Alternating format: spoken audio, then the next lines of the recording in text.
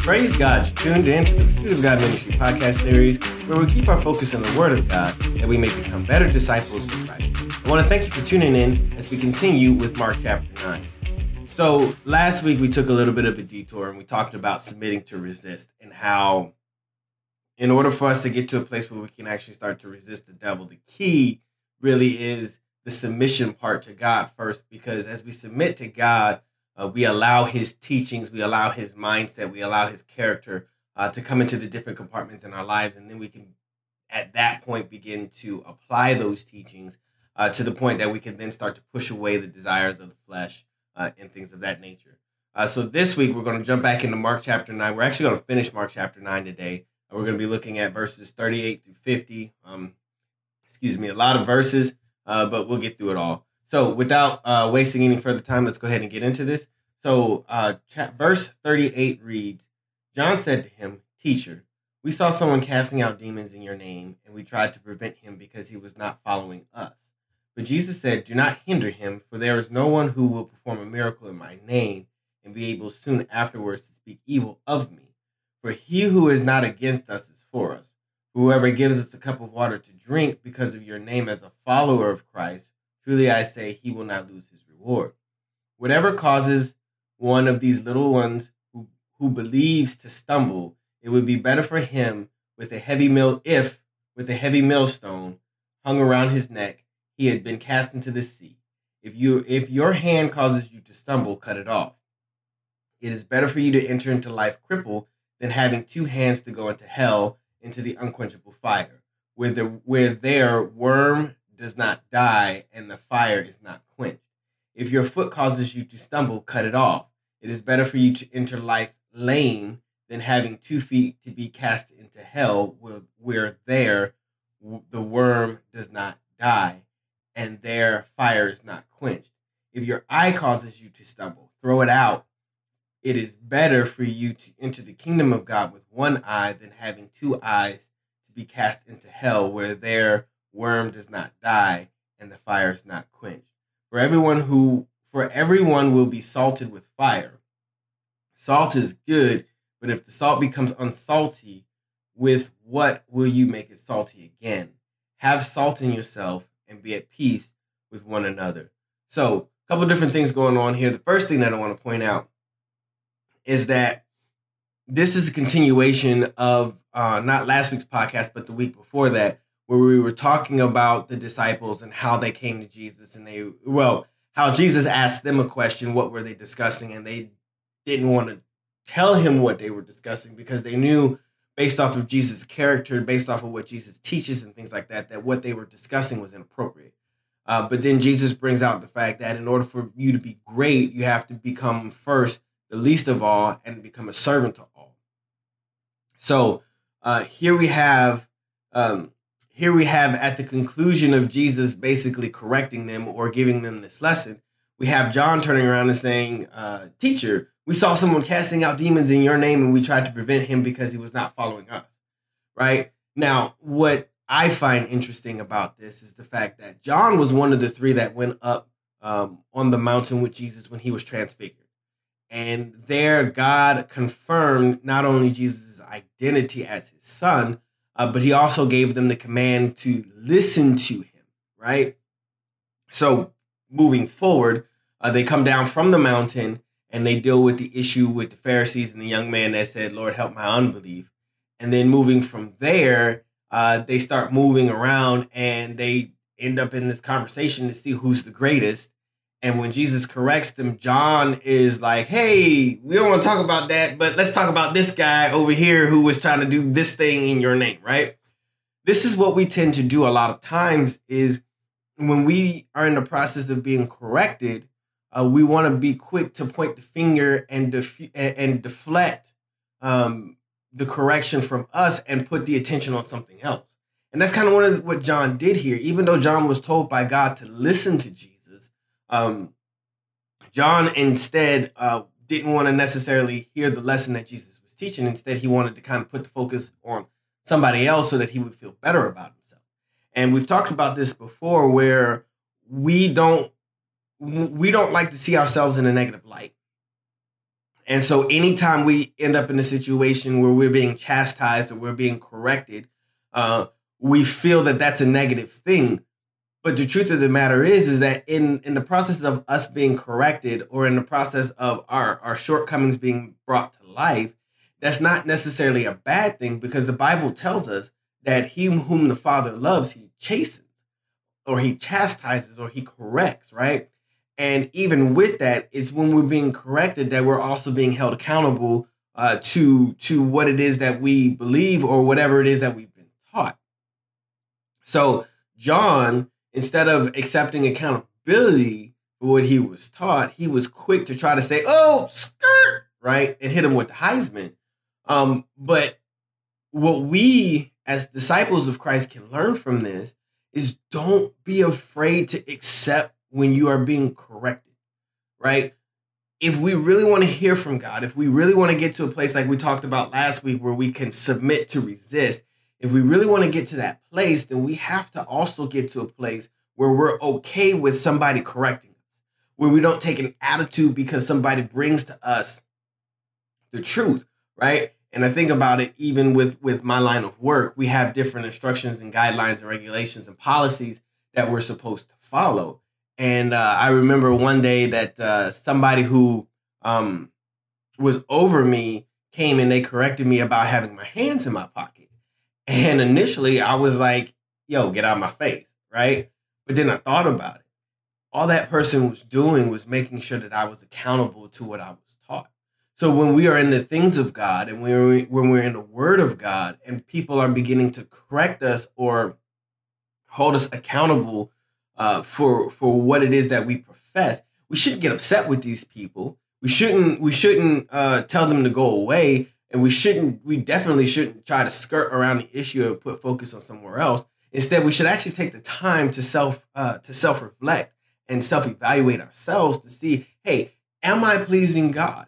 Because like we talked about last week, right? You have two choices. Either you're going to submit and obey, and you're going to show God that, hey, I'm choosing you, or we're not going to submit and we're going to do whatever it is that we want to do. And unfortunate for us, if we're going to submit to God, then we have to be willing and open to hear God when he's correcting us, whether it's through himself, through the Word of God, over the pulpit, or in some type of whatever that we see. Because there's a lot of times I've been corrected, but just simply walking down the street and seeing somebody who may be a cripple or whatever the case may be. And then I'm reminded, hey, God has been good to me. And that's not to say that God hasn't been good to the cripple, but it just reminds me that things could be worse, right? But anyways, so he says, John says, hey, we found this dude and he was trying to cast out demons in your name, and we tried to prevent him from doing it. And as I was studying, what got me was he says, we saw someone casting out. And it doesn't say that they found somebody attempting to. It doesn't say that they found somebody trying to, or that they saw someone trying to. It actually says that they saw someone casting out demons in Jesus' name. And then they went forward to try to prevent him from doing those things because he wasn't following them. I laugh at the pride in the disciples, right? And we've talked about this not only last week, but we talked about it the week before as well. That pride is going to be something that is going to cause us to move away from the things of God, because pride puts the focus on us and it elevates us. And so he says, we saw someone casting out, actively casting out. And the way I read it, I also read it that they were successfully casting out people in Jesus' name. So when we go back a couple podcasts ago, where we were talking about when Jesus asked the question, whom do men say that I am? And we talked about how people will see you and they will determine who God is based off of your lifestyle. Obviously, there were people who saw Jesus's lifestyle and they realized that they could have that too. And they accepted him, his teachings, his character, and they began to follow, whether they were inside the inner circle or not. They began to follow after him. They began to pick up their cross and die daily in order to follow him. And now they're to a place where they're exercising the authority of the name of Jesus in order to cast out the demons.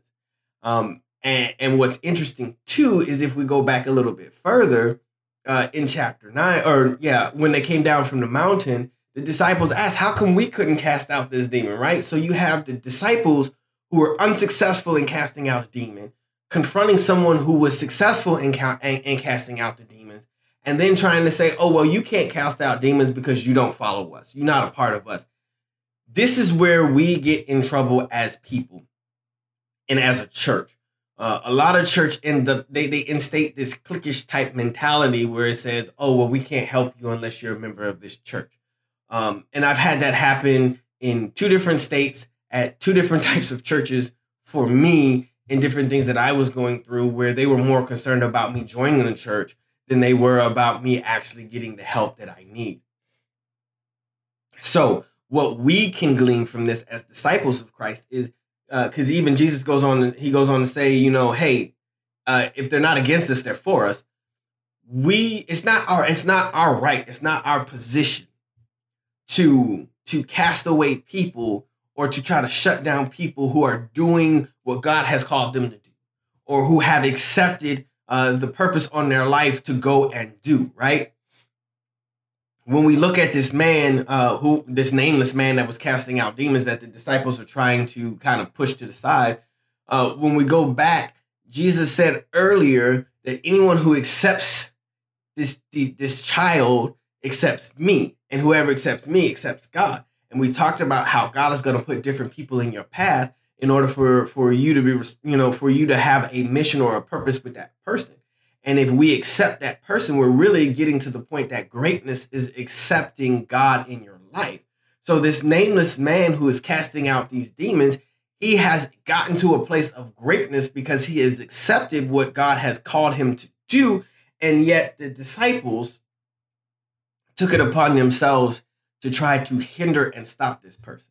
So what I want to tell you, whether you're new to what God is calling you to do, or whether you've been in the church for a while and you've been doing what God has called you to do, stop getting in the way of other people, and don't let other people get in the way of stopping you from doing what God called you to do.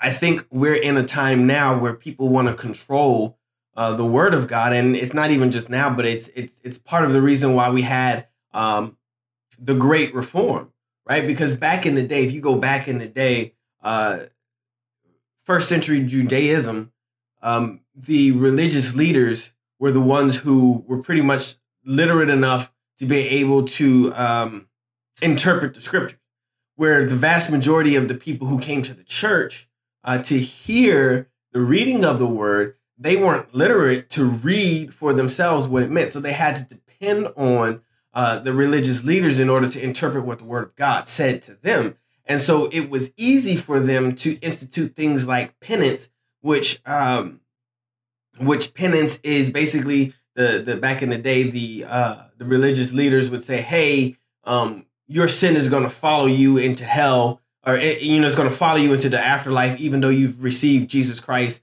or you receive salvation. But if you pay this amount of whatever, we can issue you a penance that will cut your sentence in purgatory down so that you won't have to stay there for so long, so that you can then in turn go into heaven, right? I'll post a link below for the paper that I wrote about penance. But that was what they did. And because the people didn't understand the word of God for themselves, they believed it. And it wasn't until Martin Luther came along and he began to transcribe the scriptures into the vernacular of the people, so that the people can then have the word for themselves, so that they can then begin to read it and understand for themselves. What am I getting at? For years, for centuries, for decades, for millennia, people have tried to take the word of God and use it as a controlling mechanism in order to control people, right? And the book of Eli, there's a line in there, and it's when I heard it, it blew my mind. But you realize the truth in it, where the guy is trying to get the last Bible that is there, and he says, if I have the book, I can control the people. And what we look at is we look at a church at times where they look to control the people. And so when I tell you stop getting in the way of other people, and when I tell you do not let other people get in your way from doing what God has called you to do, what I'm getting at is if you are doing the will of God and you are afraid of someone else who is coming up, or you look at someone else who is coming up and doing the things that God has called you to do as well, it's not your place to get in their way from doing what God called them to do. You do not control God's word. You do not control the final interpretation of God's word. You do not control the life of people who call themselves Christians, who call themselves disciples, who accept the mantle as a believer. You do not control their life, and you should not think that you do so. On the flip side, if God called you to do something and you don't do it, the excuse that, oh, so-and-so stopped me from doing it, that's not going to fly. You have to know for yourself, and this is something that I've said over and over and over again, you have to know for yourself what God has called you to do. You have to know for yourself who God has called you to be, and you are then accountable for being and doing what God has called you to do. Period. Point blank, end of story. And it doesn't matter who comes in front of you to try to stop you. It doesn't matter their title. It doesn't matter their position. It doesn't matter how long they've been doing it. If God called you to do and he sent you to go, go. Period. Go. Don't let people stop you, and stop stopping people from doing what God has called them to do, right? Because when we get further, Jesus says, he says, if they're not against us, they're for us. And whoever does good in my name or performs miracles in my name, they can't speak evil of me. In other words, it's not up to you to interpret whether or not somebody is doing the will of God or not. Now, there are times when you can look at somebody and you can see that they're off. And at that point, yes, there is a responsibility on your life to go and correct that person, just like Peter was corrected by Paul, because Paul saw that Peter was ignoring the Gentiles and he was only focusing on the Jews. And so Paul came and he corrected Peter and said, hey, the gospel is for everybody, right? So it doesn't mean that we can't correct people. We have a demand on our life to correct people, but it doesn't mean that we have a demand on our life to stop people who are doing the will of God in their life. And so when we get to verse 42, Jesus says, whoever causes one of these little ones who believes to stumble, it would be better for him if he, with a heavy millstone hung around his neck, had been cast into the sea. When you get in the way of people who are doing the will of God and you stop them from achieving what God has called them to do, it is better for you to jump into a sea with a heavy millstone tied around your neck, or a heavy stone or a heavy weight tied around your neck. It's better for you to jump into the sea than to stop somebody from doing what God has called them to do. And this is where we go. This is where we sometimes go astray, is that we feel that we're the police. You're not the police. You're not the police. You do not control God's word. You do not control the direction on people's life. You do not. What you are in people's life is a mentor. You're an advisor. You're a teacher. You're an instructor, right? Because of how everything went down between me and my children and their mother, since we're no longer together, I had to take a different position in my daughter's life, right? I'm not there every day. So as a father who is there every day, I have a responsibility to be harder on my children and to correct them in everything that they do wrong, so that when they grow older, that they're good to go, right? That's the responsibility of a father, to teach them those things. But because I see my daughters so little throughout the year, I've had to take on a different role in their life. And that role is not a police officer, as it would be if I was kind of with them more often, but I had to take on the role of an advisor. So when my kids come to me, when my daughters come to see me and they spend that time with me, I don't focus on the police officer duties that a dad normally has. Instead, I focus on the advisor side of things, helping them understand, hey, what did you do wrong here, sweetheart? Right? How could you have done this better? Did you think about this when you were doing this? I'm more focused on showing them how to cook, showing them, teaching them, different character traits that they should be looking for in people in general, getting them to understand that, the moment is not as important as the big thing, right? Because a lot of times we get focused in the moment and we can't see the entire picture. These are the things that I'm more so concerned about teaching my children now, because I know that my time with them is so limited. What am I getting at? I'm not looking to control my daughter's every move. I'm not looking to control my daughter's every action. Instead, what I'm trying to do and what I'm concerned with is getting my daughters to be able to think for themselves so that they can stand on their own 2 feet as women. So that when they become 18, that they can go out and I can trust and believe that they know what they're doing when they go out there. As believers, as disciples, our position, our role is not to police the things of God. Our role and our position is to help advise those who are Christian, those who are believers, those who are disciples and don't know as much as we do. Our job is to advise them in the things of God so that they can stand on their 2 feet and they can move forward in the things of God. It's not to stop them, right? And so when God told the disciples to listen to Jesus, for this is my son, and for John to get to the point to say, we saw this man casting out demons and we attempted to stop him, we failed to listen to God because he's telling us, go and make disciples so that they can go and make disciples. But if we are getting in the way of them making disciples because they're not doing it the way we want it to do, is it about God or is it about us?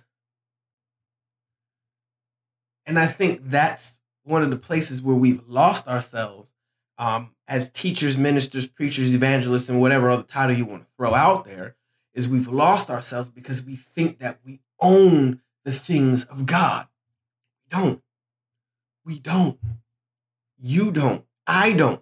That's why I tell y'all, no matter what I teach on this podcast, it's still up to you to go in the scriptures for yourself and come to understand who God is to you.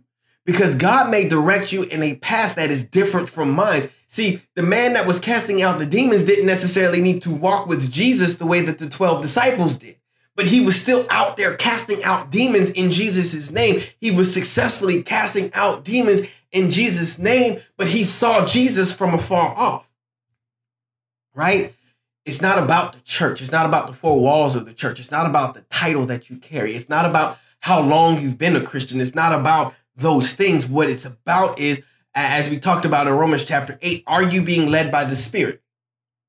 Are you walking in accordance with the Spirit? Are you walking in agreement with the Spirit? Have you submitted to God in the areas of your life that God can use you in that area to minister to other people? That's what it's about. Are you an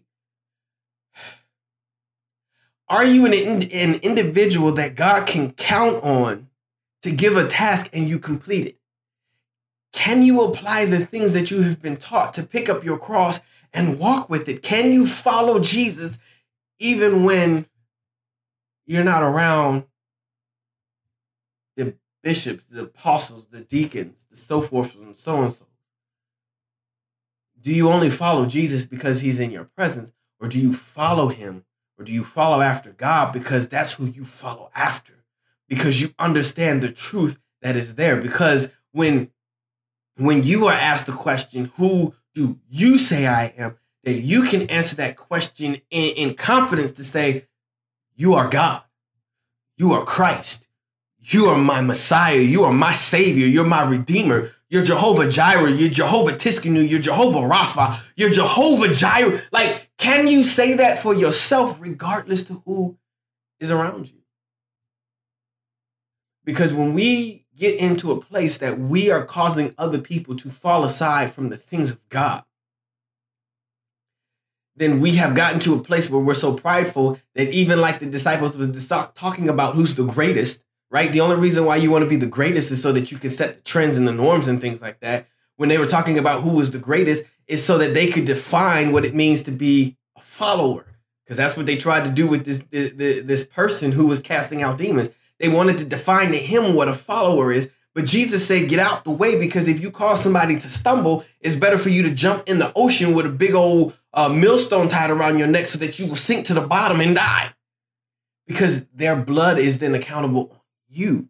Every person that you cause to turn away from the things of God, their life is on you. So that when you stand before God, you have to answer for that. You are accountable for the people that you cause to turn away. You are accountable for the people that you turn away. You are accountable for the people that you bring to Christ. You are accountable for all of your actions. And again, this has been a common theme throughout this entire year, is the accountability that we as believers have to applying the things of God into our life and exhibiting the characteristics of Christ, so that when we minister, that when we teach, that when we preach, that when we do whatever it is that we do, that we are accountable for the people who are there.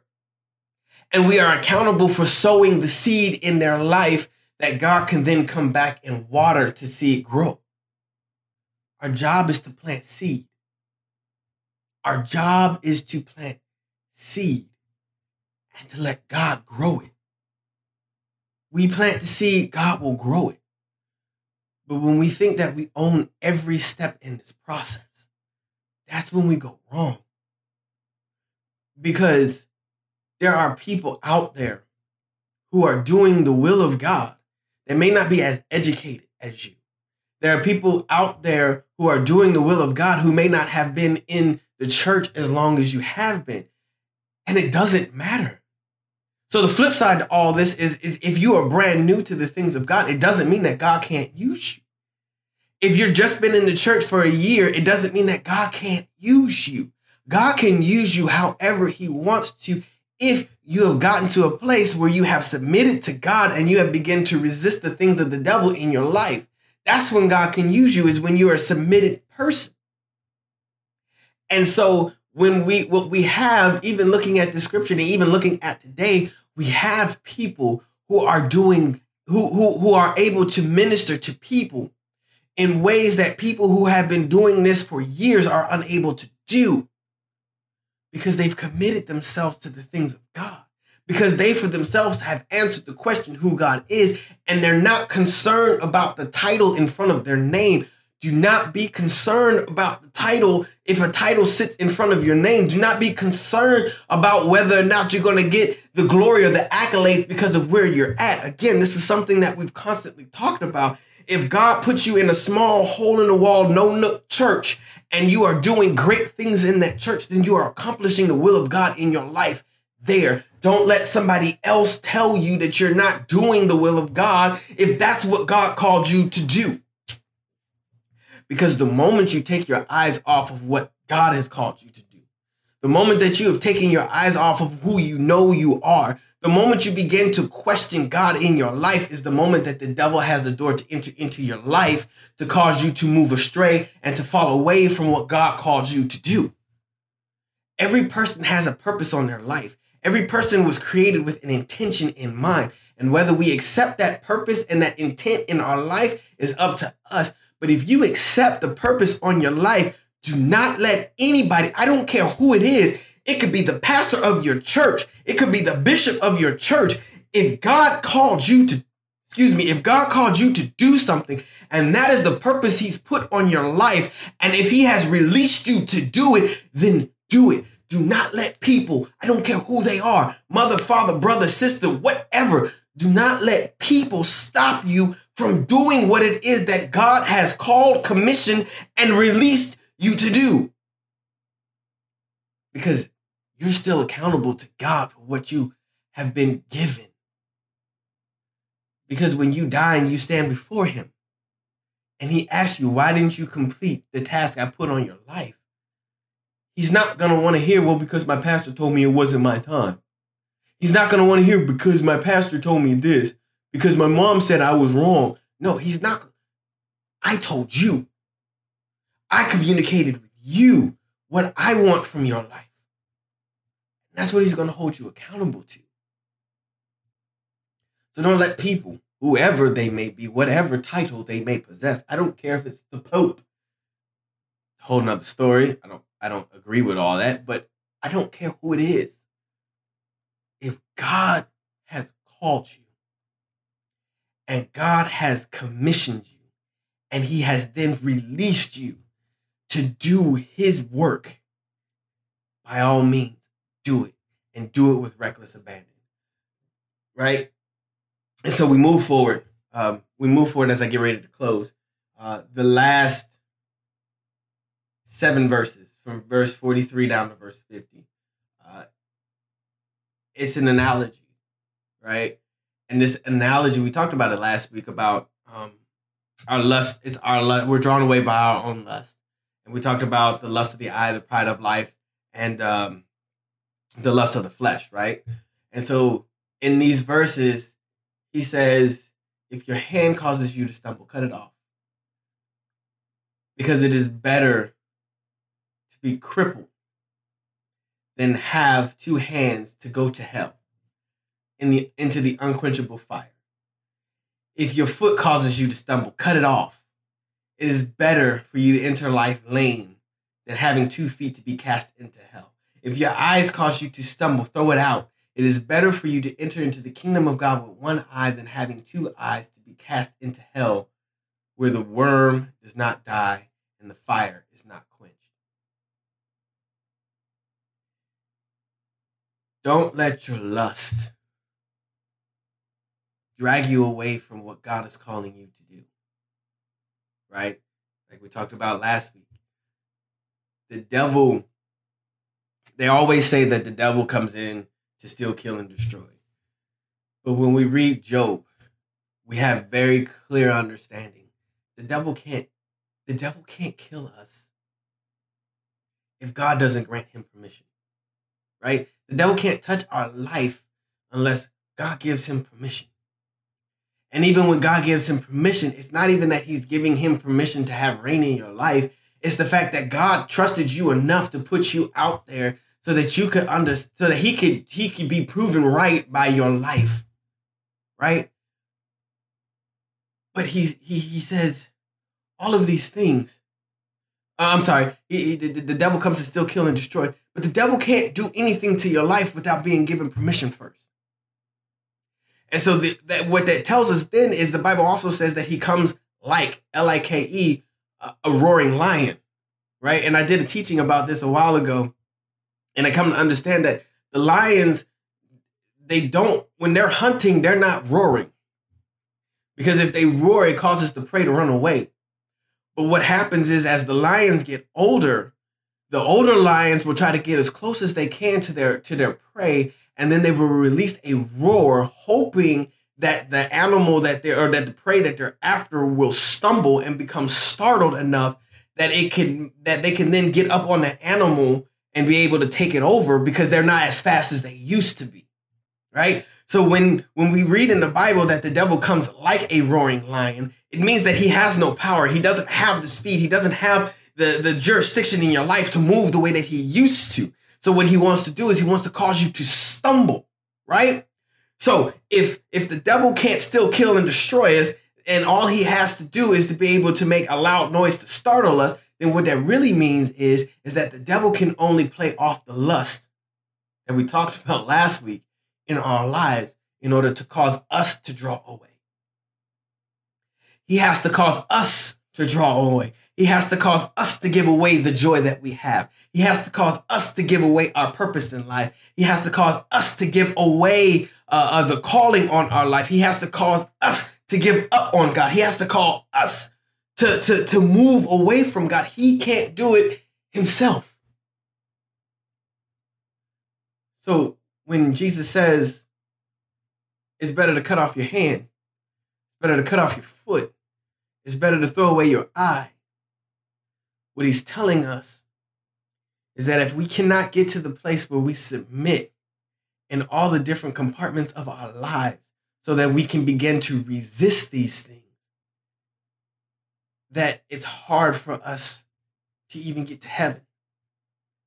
Because all these things here that he speaks about, removing the things that cause you to stumble, the things that the devil will play off of in order to draw you away from God, the lusts that draw us away from God, these are the only tricks and tools that the devil has in your life to pull you away. That's it. This is all he has. And if he can successfully pull you away because of the pride of life, the lust of the flesh, and the lust of your eyes, if he can pull you away from God, he will. And so what God is telling us, like he was telling us last week, we can't resist the devil until we submit to God. We just can't. And so if we are going to get to heaven, then we have to understand that the things that feed our lust, we have to start removing those things from our life. Because everything that feeds the wolf of our lust starves the wolf of the Spirit of God inside of us. Everything that feeds our flesh starves the Spirit of God in us. And as long as we continue to feed our flesh, we continue to starve our spirit. And as we starve our spirit, we prevent ourselves from understanding the things of God. As we starve our spirit, we prevent ourselves from applying the things of God in our life. As we starve our spirit, we prevent ourselves from going closer to God. As we starve our spirit, we put ourselves closer and closer to hell, which here it tells us that the worm doesn't die and the fire's not quenched. So you will burn and feel the sensation of burning forever in a place that was never designed for you. We talked about that. We talked about that in the podcast before. Hell was never designed for man. It was designed for the devil and all the angels that chose to go with him. It was expanded to include us. Or should I say it was expanded to include those who do not choose to serve God. But it was never intended for us. And so the last part of this says, for everyone will be salted with fire. Salt is good, but if salt becomes unsalty, what will make it salty again? Have salt in yourself and be at peace with one another, right? Salt is something that causes things to taste better. It causes food to taste better. Not only does it cause food to taste better, it brings out the flavor in other things. Not only does it cause food to taste better and bring out the flavor in other things, but it also preserves. So if we are the salt and we lose our ability to bring out the best in others, if we lose our ability to preserve others and to preserve our spirit, then we've lost our salt. And once salt becomes unsalted, it can't become salty again. So in all of this, God is telling us that point where we become unsalty is that point when God tells us, depart from my presence, you worker of iniquities, I know you not. That part where we become salty is when we walk away from God because of the lust that we have inside of us, the lust that the devil plays off of and feeds to us that causes us to stumble. The part where we become unsalty is when we refuse to cut off our hand that causes us to stumble. When we refuse to cut off our feet, that causes us to stumble. And when we refuse to remove our eye, that causes us to stumble. Bottom line, we submit to get to God. We resist to apply the things of God. But if we're not submitting and resisting, then we're giving ourselves over to the devil so that we can then basically make our home in hell and be separated from God forever. And with that, I end this podcast. If there was anything that was said during this podcast that may have been confusing or you want more information about, please feel free to leave a comment below, or you can go to the website at www.pursuitofgodministry.com. You can find this podcast there and leave a comment there, or you can click on the questions tab and you can send us an email that way.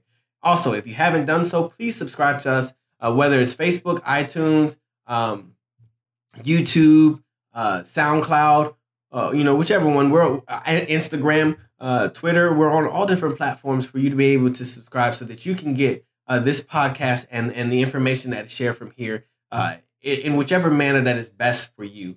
But again, taking this message and connecting it with last week, submit, resist. Submit to God, resist the devil, and he will flee.